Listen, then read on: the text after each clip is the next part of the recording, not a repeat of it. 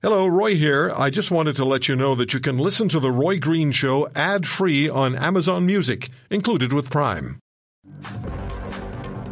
In France, I'm sure many of you have seen this over the last couple of days, the biggest trial in modern French history concluded this week after 9 months in a specially constructed and very secure court. Salah Abdeslam received what is in France a very rare full life prison sentence for the role that he played in the November 13th, 2015 terror attack on Paris that killed 130 people and saw hundreds more injured. You'll remember this particular attack, I'm sure. Restaurants, bars, the National Soccer Stadium were all attacked, and there was that just horrible massacre at the Bataclan music venue. Well, our guest was in France at the time of that 2015 attack. Dr. Christian Leuprecht is back with us, professor at Queen's University and the Royal Military College, Eisenhower Fellow at the NATO Defense College in Rome, Monk Senior Fellow in Security and Defense at the Macdonald-Laurier Institute. He's also the author of many books, including his most recent, Intelligence as Democratic Statecraft, which is published by Oxford University Press. Christian, thank you very much for joining us. What are your memories of being in France in 2015 when that horrific terror attack took place? I think disbelief that something like this can happen in your own backyard, in your own neighborhood, in your own country. That these are sort of the violence that we had associated with other places in the world. And it was sort of a real reminder that we live in a globalized world, and that violent extremist ideology, and that the threat at the time, listeners might remember, from the Islamic State in Iraq and expansion into Syria was now attaining a global reach, because of course the attackers, as we subsequently learned, most of them had fought in Syria or in Iraq, and clearly were desensitized to violence and were deeply socialized into a very dehumanizing ideology. And I think, we when that happened that evening on November 13th, it was stunning that something of this scale, this organized, could happen in France, despite the fact that France had long, since the 1990s, and the Algerian extremist attacks, had long had a very robust anti-terrorism posture. Yeah. Is that the reason that France was the target, or because France has been the target of other extreme terrorist attacks? Why? Yeah, France, of course, has always had a difficult historical relationship with the Middle East and with North Africa in particular. And I think that relationship is certainly part of perhaps what motivated the grievances that played themselves out in this particular case. But France also has a challenging relationship at home with some minority groups. But of course, most people never resort to violence over their grievances. And I think in this particular case, it is the connection that the attackers, who were mostly in origin from France and from Belgium, ultimately developed with the Islamic State. And I think it's a reminder that we ultimately collectively need to understand that we live in a globalized world, that what happens in other places in the world it does affect us directly back here at home. And I think at the time there was sort of a sense that, the Islamic State, that sort of it's cruel and it's violent, but it's sort of other people's problems. It's not our problem. And I think this for me very much was a reminder that not only is it our problem, it's also our responsibility to draw a line at the type of behavior that simply no state can ever anywhere condone, and that we have a collective responsibility. And that if we don't realize that collective responsibility, there are consequences. And I think it's certainly, I think, galvanized a much more robust response by both France and the West from the attacks that transpired in Paris. I mean, 130 people that were killed, over 400 people that were wounded, 100 of them critically. I mean, this was the greatest mass killing in Europe since the Madrid train bombings in 2004. Yeah.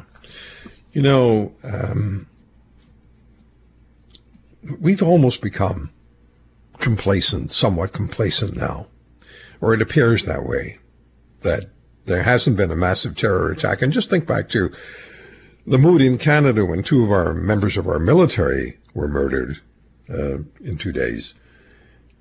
And then think of 130 people being murdered, 400 more, as you say, being wounded, some 100 of them critically. The response in the country must have been just on the ragged edge of emotional survival. But we've become a little complacent. Now, there was that attack in Norway a few days ago, but how concerned should we all still be about the existing, I don't want to scare people, but threat of terror? Yeah, I think it was a galvanizing moment for jihadi Salafist inspired violence, I think, and sort of the realization just how global this phenomenon is. In the same way that the Christchurch attacks, I think, were a realization of the extent that right-wing violent extremism posed on a global scale. And the response by France was a response that ultimately led to the suspension of the rule of law, of certain constitutional provisions.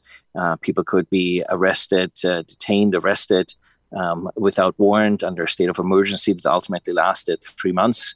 And a military deployment that lasted for years afterwards in terms of the internal security posture. And that also affected us all because it meant that one of the more capable NATO members, a significant portion of their armed forces were not available.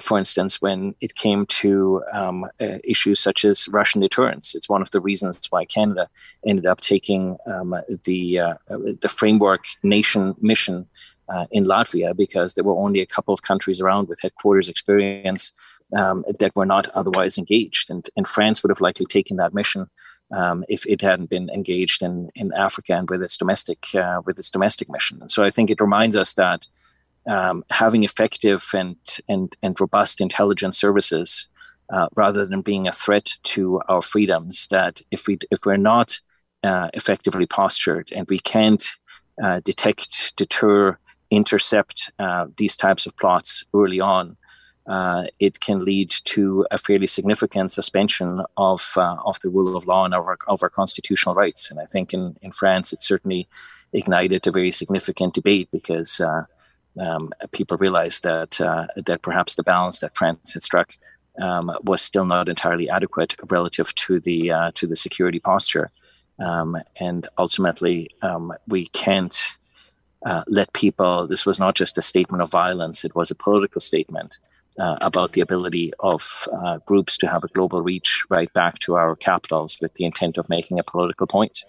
And I think we need to show ourselves resilient against this type of coercion by extremists. Do you think there is, there's a lot of talk. We're going to do this, we're going to do that. We have these conferences, people get a little caviar, a little wine into them, and then they make pronouncements. I'm being cynical. And then over time, the commitment fades. What do you think? Yeah, I think to make the segue from our previous conversation, just like I think there wasn't a full commitment against the Islamic State initially, and these were other people's problems, I think there's a sense still among a significant part, I think, of the Canadian population that Ukraine is really not Canada's problem. These are problems that are far away, and we don't realize the global implications of what's transpiring here. And at this point, Ukraine is entirely reliant on the NATO alliance and on partners. Ukraine is running out of munitions for their Soviet-era weapons.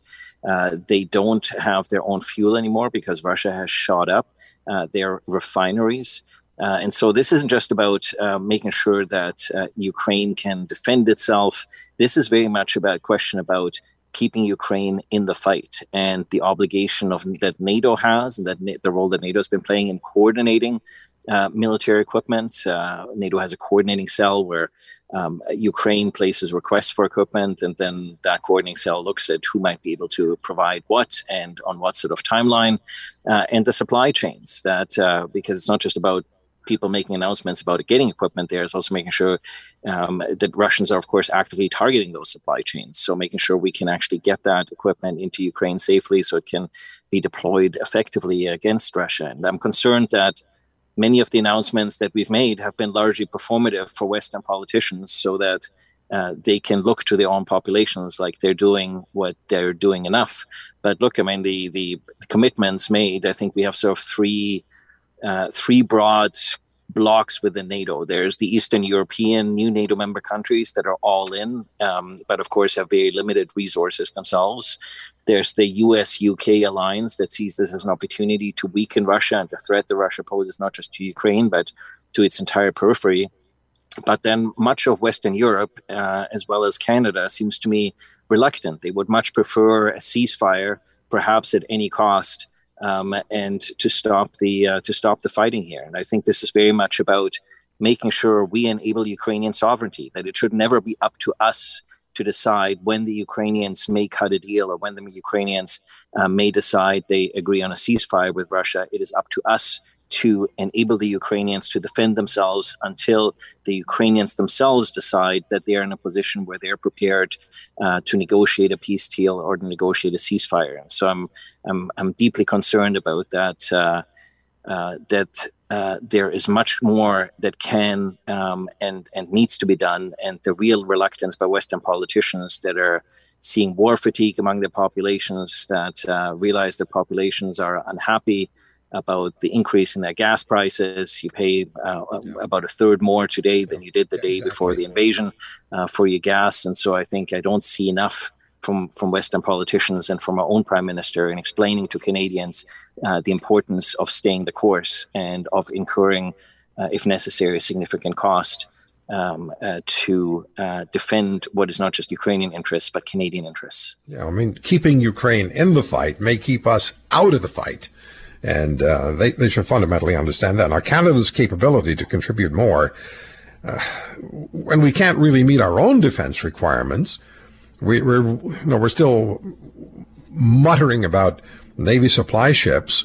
Well, the only one we have is the MV Asterix, which was brought in on time and on budget by Admiral Mark Norman, who then faced the wrath of Justin Trudeau. And so, I mean, we know that story well. The CF-18 Antiques, which would, be target practice for fifth-generation fighters, like the equivalents of the F-35 from Russia and China.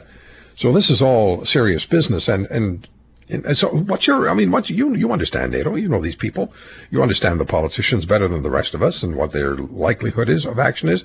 Are they going to provide just enough to create the headline that says we're doing enough, and maybe be slowly, gradually just decreasing, eroding Ukraine's capability to keep on fighting the Russians? Yeah, so I think let's look at sort of the commitment, right? So the United States made a commitment of 2 F-35 squadrons that are being deployed to the UK. Why F-35s? Because they're the only fighter jet besides the F-22, which is not for sale, that is able to defeat Russian air defenses. So if we had the F-35, Canada could have, for instance, provided one of those squadrons, and the United States could have kept that other squadron for other problems in the world or deter China. And so it means that, yes, it's great that the United States is stepping up with army, military, and more maritime capabilities in Europe. But let's remember that those are all capabilities that are not available to contain China. And it's very clear from the new NATO strategic concept that the collusion between Moscow and Beijing in terms of undermining the international rules-based order, the weaponization of international law, is a common concern for us all. And I think the division of labor is still very much that Europe ultimately has an America problem, insofar as that it is too heavily dependent on America for its defense and security. So, Christian, Europe has a Canada problem because Canada needs to provide energy security, and that's a conversation the Prime Minister is not prepared to have. Exactly. Well, so here we are. We have exactly 1 minute left. You explain to Canadians why we need to care about this. I know you just did, but in 60 seconds, give us the cut down version. Canada ultimately needs to make sure it learns its lessons from the first half of the 20th century, where we committed robustly to international institutions and the international rules that ultimately made us the secure, prosperous, stable continent that we are, and that is so highly desired by everybody else in the world who would like to immigrate here. And so we need to remind ourselves how we ultimately got here. And so this naive isolationism of pretending that sort of we can just withdraw is not just bad in terms of our own interest in international security. It also diminishes our role internationally, because it means we might have a seat at the table, but we're not going to be heard, and we can't influence the key international decisions at NATO, at the G7, and elsewhere if we're not making real contributions with real capabilities, which diminishes our voice and diminishes our ability in terms of foreign affairs to assert our interests.